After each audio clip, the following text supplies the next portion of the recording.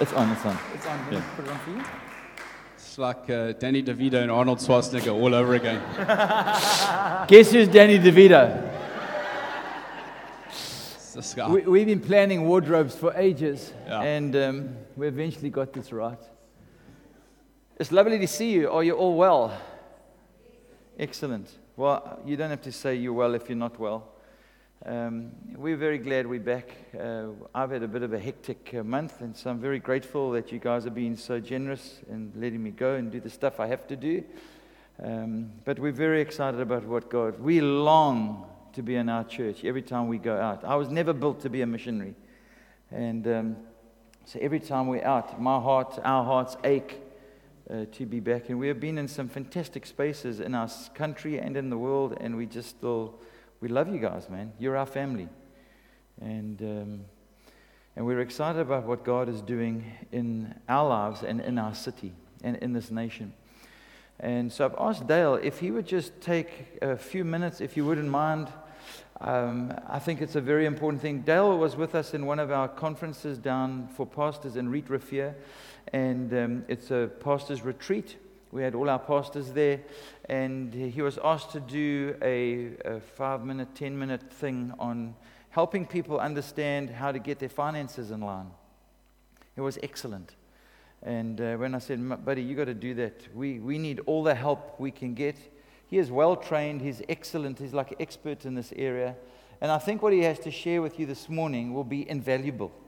It's going to be very helpful. We're going to be moving into a series in May called The Generous Life. And we're going to talk about money. And it is the biggest topic. It's the biggest topic in the New Testament. It's the biggest topic in Jesus. It's the biggest topic on earth at the moment. We've come back from a country that have been plunged into financial depression. Our nation stands on the brink. The world is in chaos. And the church is looking to the government for answers. And we're looking everywhere. Our answer is in Jesus Christ. And if the church is not the alternative community, if we're not giving people the truth, and we're not showing people that our God provides for us regardless, He will send ravens to care for us. If we don't have that answer, then we're a failure. You can raise the dead, cast out demons, but if our finances are out of order, and we're not trusting God to be our provision for everything we need, then we're no different from the world. And I know I don't belong in this world. I know I belong to Jesus, don't you? And I believe that His word is true for us. So don't be comparative to the weird voices about finances that have been going on for the last 20, 30 years, shouting about weird stuff about finances because they're Christians. God has got an answer for you. And we're going to discover over the next while, what does God have for us? We should be living lives that the world will go, I want the Jesus you serve, because He is the one who can look after me. I believe in that God. And so for the next few minutes, Dale's going to share with you. Open your hearts, listen to what he has to say. So, I mean, that's we're really serious about this. That's why we buy one, get one free shirts. And so I'm going to start off with a verse. It's Matthew 6, verse 24. It says this: No one can serve two masters. Either you will hate the one or love the other, or you'll be devoted to the one and despise the other. You cannot serve both God and money. And one of the biggest traps that we find ourselves often in is being a slave to money. If you have a home loan, there's another word for it. It's called a bond. You know, it goes back to being a bond servant, a bond slave. And that we would be a people that serve one master. And that's why if we can start to take control of our money, it helps us then serve this one master. So like Brett said, we're going to be talking about the generous life from May and working through that. And then later this year, we're going to do some evenings during the week, which will be workshop type evenings, practical. So this is just whet your appetite, start thinking, maybe start adjusting life, start processing this, and then change. So we cannot be a slave to money. Jesus Christ, He's bought us. Let's belong to Him alone. So the biggest thing about money is your personal budget. A lot of people go, I don't earn enough to budget.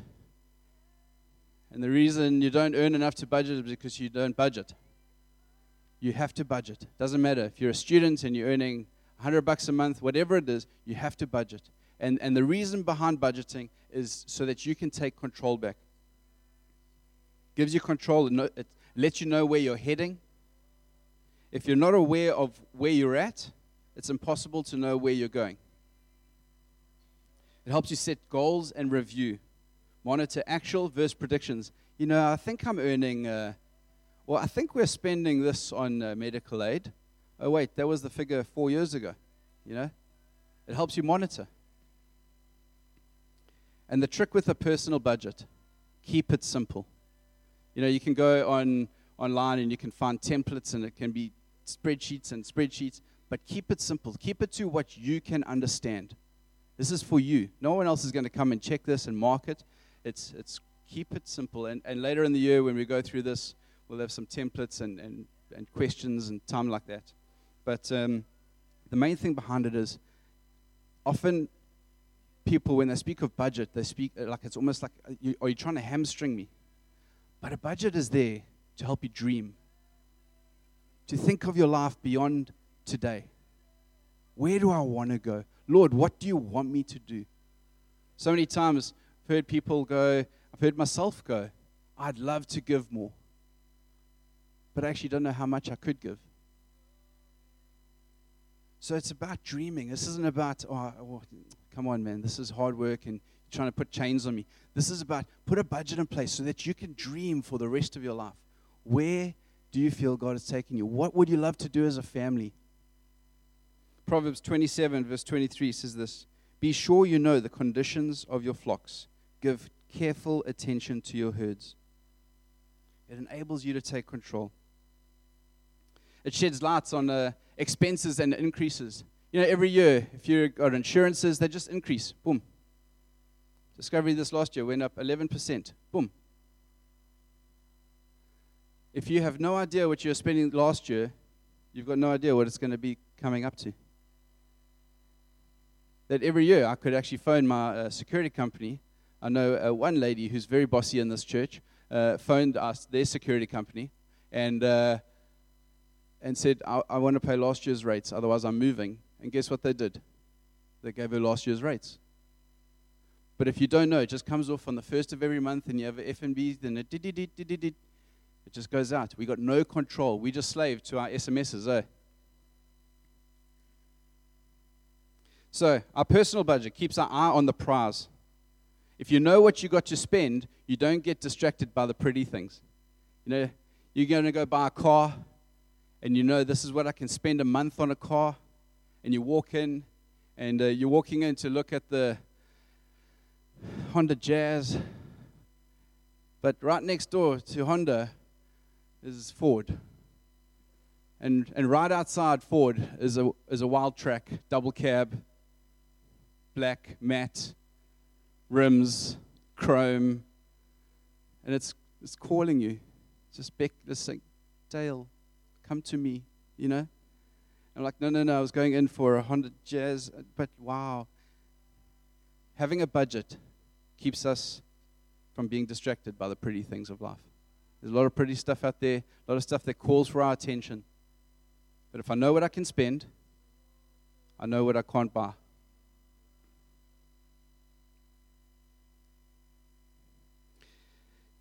In the United States in 2016, this is a slightly older figure, maybe it's gone up since then. The average credit card debt per household was $8,377. So obviously there's some households that don't have, and there's some households that do have more. That's just credit card debt. 8,300, so times that by 13, you get rands. A few years ago, many years ago, there was a system called the lay-by system. If you wanted something, you would walk into the shop. There's a washing machine. How much for the washing machine? Okay, what I'll do is I'll bring my money every month, and once I've paid my last payment, I'll take the washing machine home. Some of you remember those days. Now, what we do, You swipe a credit card, and by the time the last payments come off, the washing machine's dead because they're only built to last 3 years. And being a Jesus follower means we live life contrary to everyone else, actually. We swim upstream when everyone else is flowing with the river.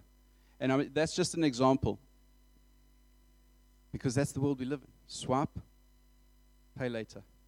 How much? I don't know, but we can pay it off later. Went into a cell phone shop to change my contract, and the guy dealing with me, and he's like, yeah, but you can get the 10. I was like, yeah, I know I could get the 10, and I'd be paying slightly more than what I was paying on my previous contract, but I don't want the 10. He's like, I don't understand. It's better. I was like, yeah, but I want the 7. He's like, yeah, but then you're going backwards. I was like, yeah, but I'm saving 100 Rand a month. And then he frazzled for a while, and eventually I convinced him that's what I'm getting. But that's how we live, hey? It's like, I've just got it improved, just better, just doesn't matter. It's only 250 Rand a month, and we'll spread it out over 36 months rather than 24 months. That we understand what's going out. That we don't follow the systems of this world.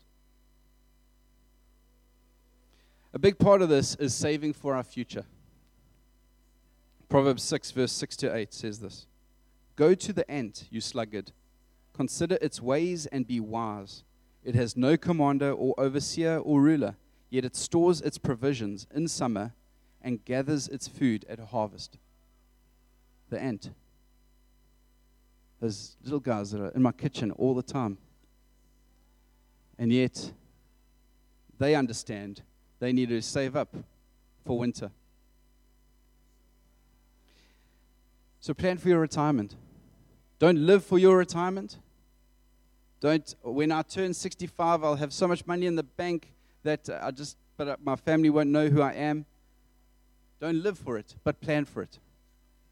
There's options like retirement annuities. Now, the trick with retirement, what they say is, take 80% of your current needs, and that's what you'll need for retirement. Because hopefully by then your kids have passed all the grades and have left school. You never know. And if you're paying any bonds, that's all paid off. So calculate on 80% of what you're earning now. That's what you'll need for retirement. I'll just give you some figures. If you're looking to put money into a retirement annuity, if you start 40 years in advance, so if you're retiring at 65, so if you start at 25, you'll need to put 15% of your salary away a month. If you start 30 years before you retire, that's 22%. And if you wait till 20 years before you retire, you've got to put 36% of your gross salary away. It's quite a lot, huh? There are other options, other ways, and we'll talk about those later in the year. But the point is, start thinking about the future. Start dreaming about your future. And then just one practical thing I'd like to leave with you today is, if you have a bond on your house, property, your best savings tool is your bond account. Often it's but they're going to penalize you. If I pay my bond off early, they're going to penalize me. Well, guess what? The penalty is much less than your monthly interest. Much less. So if you're looking to save money and put it away, don't open a money on call account, or make sure, first of all, that your bond is an access bond, that you can have access to those funds if you need it. But put it in there, because you're saving at about 10.5%, whereas if you put it in anything else, the highest you're going to get is 7, maybe 8%. So save into your bond. I did a calculation. Most people, it used to be, most people would get a 7% increase every year, roughly around there at CPI. And what we do is we take our 7% increase, and we know, well, petrol's gone up, and food's gone up, and school fees go up, and we spread it across everything. Except what we don't do is we don't spread it over our bond as well. So our bond, we start out, and we're paying a set amount, and for the next 20 or 30 years, you just continue to pay the same amount. If you take that 7% increase on an annual basis and add it to your bond payment, and if you're paying off a bond in 20 years, you'll pay it off in 126 months. That's just over 10 years. 10.5 years, you'll pay your bond off. Just taking your increase and calculating and including your bond. and then you've got money to save. The whole bond payment then goes towards planning your future. You're no longer a slave. You serve but one master, not the bank. So I encourage you, sit down today. Take time out. Go, I want to take control of my money. I would even say this. If you do have a bond and you go, I can't put any more in, put another 100 rand in. Because what it says is, I'm in control. I determine how much I put in. I'm not the slave and it's just slave to a message, an SMS. I am in control of this thing. I'm paying it off early. I serve one master. I would encourage you to do that. And then start thinking about, what is my budget? Maybe you've done it. Maybe you've done it a while ago. New Year's come, March, 1st of March. Most things go up then. Sit down, start going through it. And if you have no idea what to do, you are most welcome to come and speak to me. And we're going to, like I said, we're going to be talking about the generous life in May. And then we're going to do some workshops later in the year in about September time. But please, this is so we can dream. We can dream big for our lives, for our futures, and then change this world. Amen.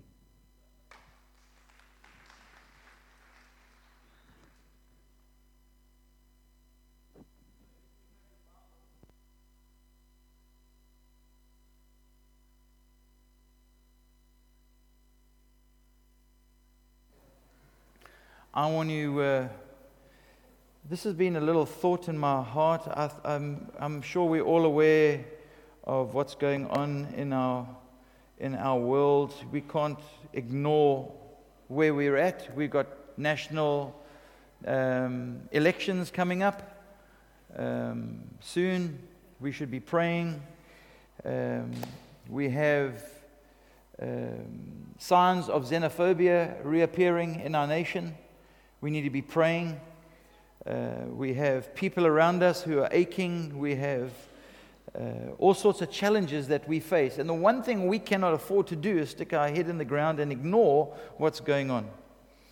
Maybe one of the most I want to do this quickly, is that all right? One of the most famous stories told by Jesus was the story of the Good Samaritan, which you find in the Gospel of Luke, chapter 10.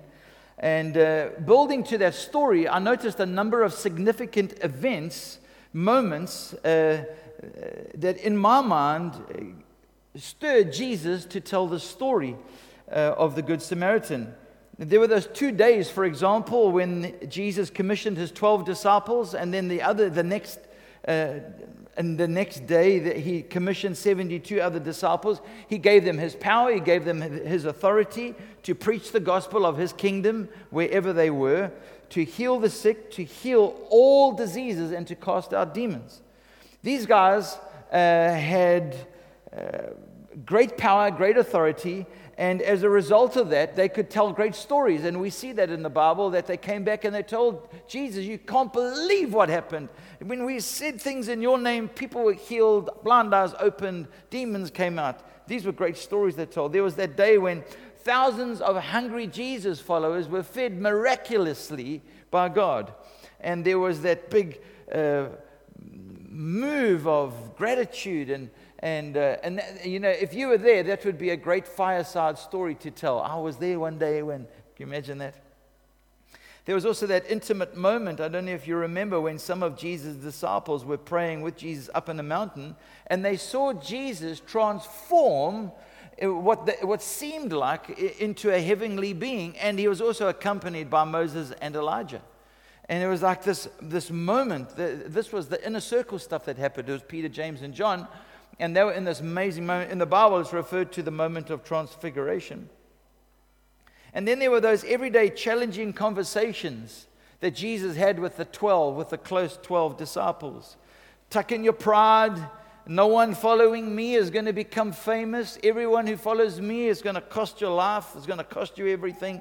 And I think most of us can identify with that, because if you're following Jesus, you have those challenging, those conversations between you and the Lord, where he speaks to us and stirs us and challenges us, the conversations we have with each other.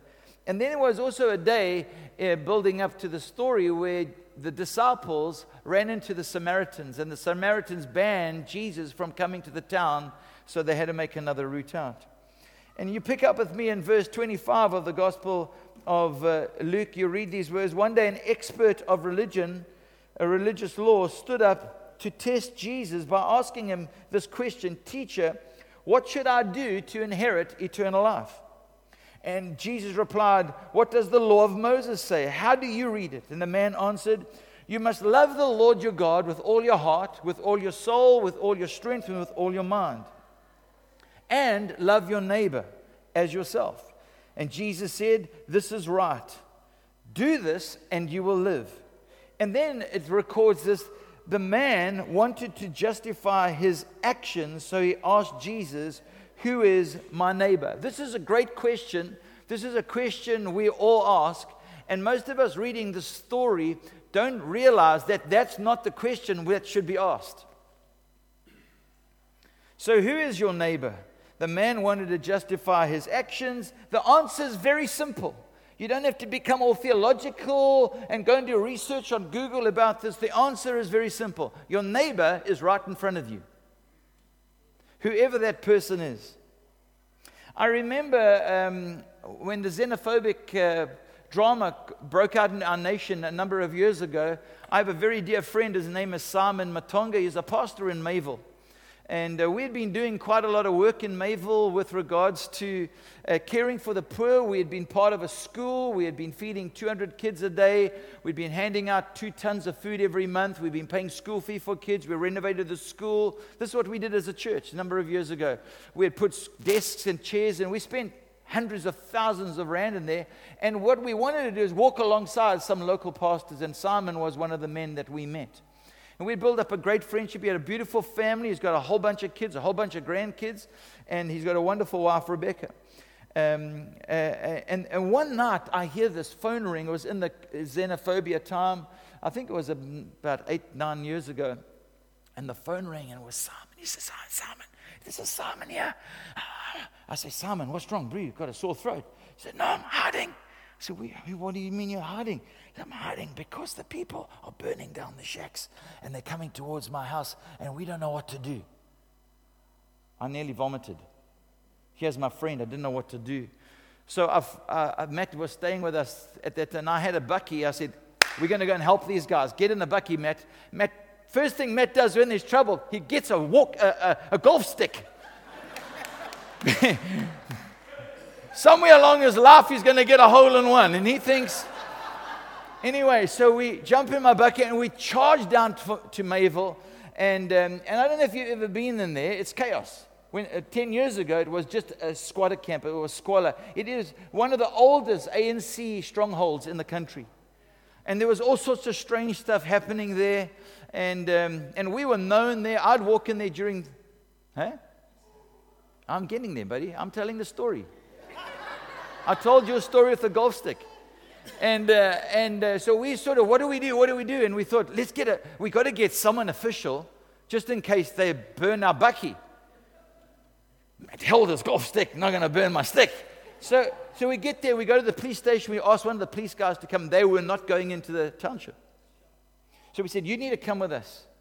Because we're not afraid, we just don't know what we're going to encounter. Maybe you could speak the language for us, that'll be easier." So I said, "Cool, mate, you jump on the back of the bakkie," and the policeman sat in the front. He had a gun and everything. He's sitting in the front of me, he was petrified. Matt's on the back, and then Matt does the flat duck thing. He lies down flat. So no one can see him. Not that he was fearful, because he had a golf stick. And then we charged into the town, and it was chaos. And for whatever reason, we just got through. It was late. This was like 1 o'clock in the morning. We got there, and we found Simon. We eventually made contact with him, and we said, "Come." And there were shooting behind us. There were fires going on. It was chaos. People were running and screaming, and we just got this family, and there were like, I don't know, 8, 9 of them with their stuff. And I thought, "Guys, I got a little bakkie. And Matt's got a golf stick." So they had to leave some of the stuff they piled in, and then we drove out, and we got home. Dropped the policeman off, and we got home. Leanne and I had a B&B at the back of our property. Fortunately, it wasn't being used at that stage, so we set them up in our B&B, and we had a new family with us for like 8 weeks. And then it was the morning school run. So Leanne and I I think myself, Matt and Leanne, we would swap between who would do the school run in the morning and food. And some of you guys helped with blankets and care and all that sort of stuff and some meals. So the question is, this religious guy says, so who's your neighbor? Your neighbor is right in front of you. You don't have to go very far to discover who your neighbor is. I think this man, this realized that the law that called him, or the law that called him to a wholehearted devotion to God, seemed to also prop up a self-edifying, works-orientated religious experience. And in other words, if this religious man was thinking, if our actions determine our devotion, then I need to do more so I can be better. Are you with me? And if that is the truth, if our actions determine our devotion, then we're going to be constantly looking for a neighbor to love. If our actions determine our devotion to God, then we're going to be constantly looking for a neighbor to love, because what I do defines me. So then Jesus tells the story. So Jesus replied with a story. At the end of the story, he asks a bigger question. Jesus replied with the story. A Jewish man was traveling, just read on, from Jerusalem to Jericho, and he was attacked by bandits. They stripped him of his clothes, beat him up, and they left him half dead beside the road. By chance, a priest came along, and when he saw the man lying there, he crossed to the other side of the road and passed him by. A temple assistant, this was a Jewish man, by the way, who had been beaten. A temple assistant, a Levite, walked over, looked at him lying there, and when he saw the man, he passed to the other side. Then a despised Samaritan man came along, and when he saw the man, he felt compassion for him. Going over to him, the Samaritan soothed his wounds with olive oil and wine and bandaged them. And then he put the man on his own donkey and took him to an inn, where he took care of this man. And the next day, he handed the innkeeper 2 silver coins, telling the innkeeper, take care of this man, and if the bill runs out and it gets any higher, I will pay you the next time I'm here. This is a story, but it is a story that tugs your heart, isn't it? Then Jesus asks the bigger question. Which of these 3 would you say was a neighbor to the man who was attacked by the bandits? You see, we think the neighbor is the person that's in front of us. Jesus is asking, who do you think was the neighbor to the man who was the neighbor?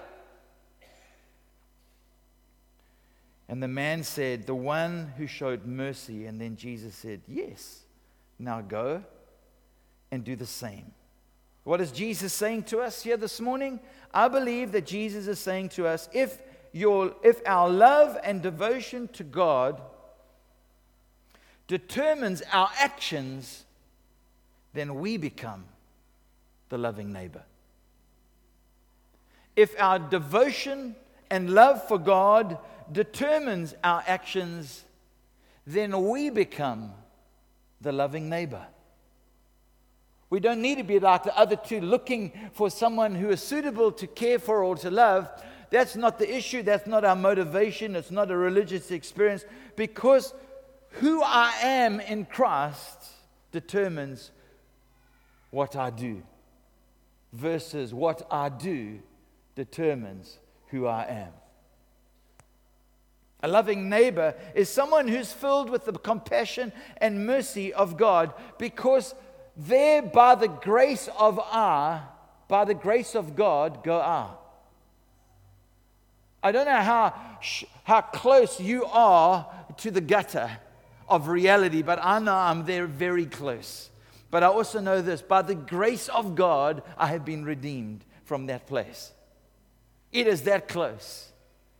And it is us who have been stirred by the mercy and compassion of God. We become the men and women, the children, the young people who are loving neighbors. Our city needs loving neighbors. Your family needs loving neighbors. The situation we're in this nation needs loving neighbors. The poor need loving neighbors. The rich need loving neighbors. A loving neighbor, living the loving neighbor life is an inconvenient life. I am telling you now, just so that you don't sign up quickly. It is an inconvenient life. You know why? Because a loving neighbor can never ignore the broken or the needy or the hurting or the naked. Other people can, but a Jesus follower can't. A Jesus follower whose heart is Jesus's, is moved by compassion. We just cannot ignore the broken, the needy, the hurting, and the naked. A loving neighbor does not have a comparative checklist of, is this a suitable or unsuitable situation? We do not have that privilege of having that checklist. A loving neighbor never passes by on the other side of the road. A loving neighbor always crosses the street to bind up the wounds of the brokenhearted, the hurting, and the disenfranchised. That's why Jesus tells the story. He's drawing a line in the sand.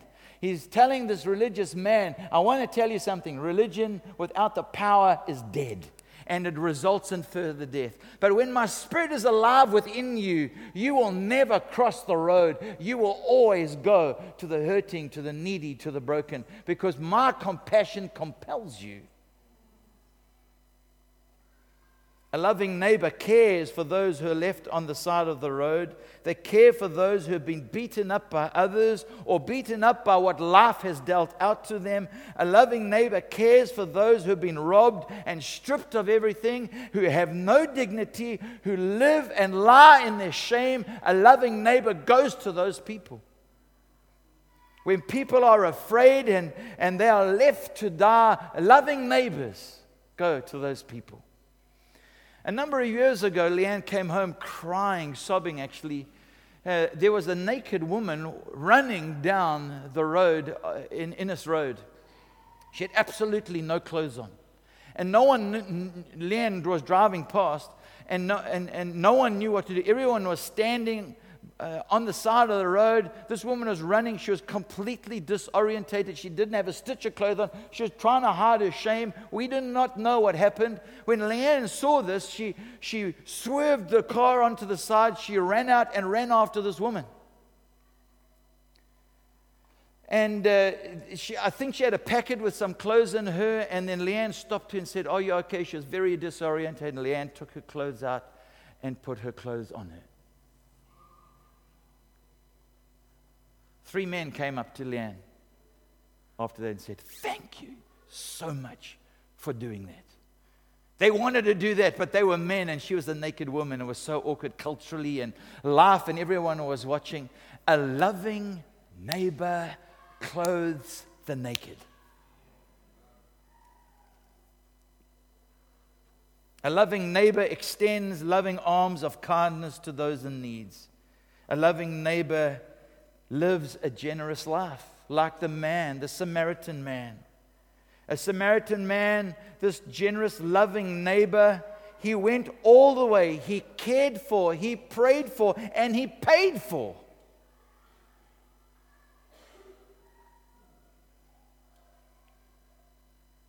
You care for, a loving neighbor cares for, prays for, and pays for the spiritual and physical well-being of people in need. It's easy to pray for people. It's easy. I've done it for decades. It's easy to care for people, but it's not easy to pay for people. And the power of Christ over our lives is when Christ is Lord of our pocket. When all we can do is, Lord, extend your mercy. If they need to stay in a Holiday Inn, or if they need to stay in the Hilton, I will do it, Lord, because this person matters to you. And just like the Samaritan in the story, he chose to pay the price of being a loving neighbor. Jesus never skirted the issue. If you're going to follow me, it is going to cost you everything. But Jesus also said, your Father knows all you need, and when He gives you, you'll have more than you need to keep on giving. I want to extend. If there is anything the church can do today, the church, you and I, we can be loving neighbors.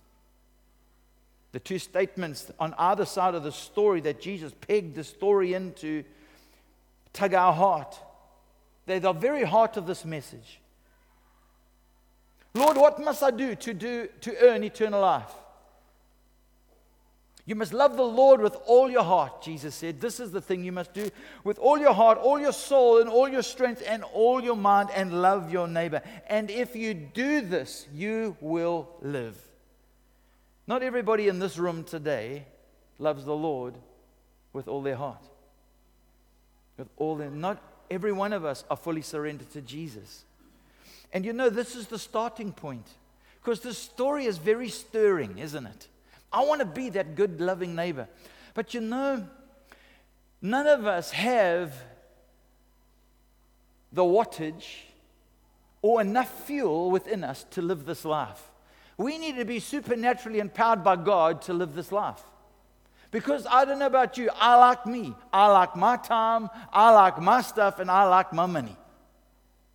But if I'm going to be a Jesus follower and I'm going to be a loving neighbor, then I need to have my heart completely surrendered to Jesus. And today, if your heart is not fully surrendered to Jesus, this is the starting point for you. You can say, I'm going to give it all to you, Lord. I'm going to live my life to know you, to love you. I want to be able to say, my heart is all yours, Lord. My soul rests in you. My strength is your spirit within me. And my mind is constantly choosing your way. I want to be that person. And maybe some of you need to do that today. Surrender to Christ. Maybe for the first time, maybe again. The next statement that stirs our heart is this. So who was the real neighbor? And the man said, the religious man said, the man filled with mercy. And Jesus said, yes, the one who showed mercy is the loving neighbor. And now, go and do the same. Your eternity does not depend on this. Your eternity depends on wholehearted devotion to Jesus. But your eternity does not depend on your works. But if your heart is mine, now go and do what I would do. Be a loving neighbor. And maybe all of us could stand up and say, I want to be that person. I'm going to be a loving neighbor. As long as I've got breath, I'm going to be a loving neighbor. I'm going to live from the inside out. I know who I am. I know I'm a son and a daughter. For goodness sake, we sing about this all the time. I'm a new creation through Christ because of Christ. I choose to live His way. It is a journey and a life of eternal significance. The story, if it was us in that story, if we were the naked woman running down the road, or we were the Matonga family, the efforts of a loving neighbor, not to boast, it's Jesus, their lives were never the same. We can change this city. You can change your family.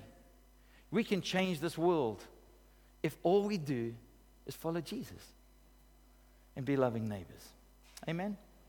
Do you understand? So why don't we make this just a special moment between you and God? And if you can honestly answer the question, Lord, I love you with all my heart, my soul, my strength, my mind. I am completely devoted to you. I'm in love with you. Then you know you're on that journey with Jesus. Your next question, your answer is, Am I the loving neighbor? And I want to encourage you. This is not actually up for debate. This is, if you're in, you're in. I want to be that person. Give me your strength, Lord. Forgive me of being selfish or being distracted by my world, so that I can let people know how wonderful you are.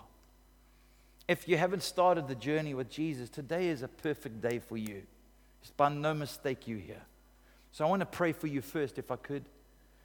And maybe you want to just pray this simple prayer. If Jesus Christ is not your Lord and Savior, today is a time where you could ask Him to do that. To become your King, your Lord, your friend, your Savior.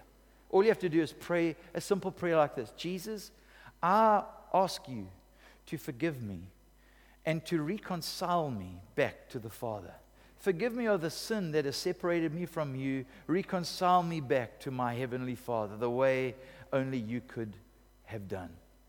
I believe that your blood that you shed at Calvary's cross has washed me clean and makes me new. You give me a life, you breathe your Spirit within me, and because of what you have done, you make me a brand new person.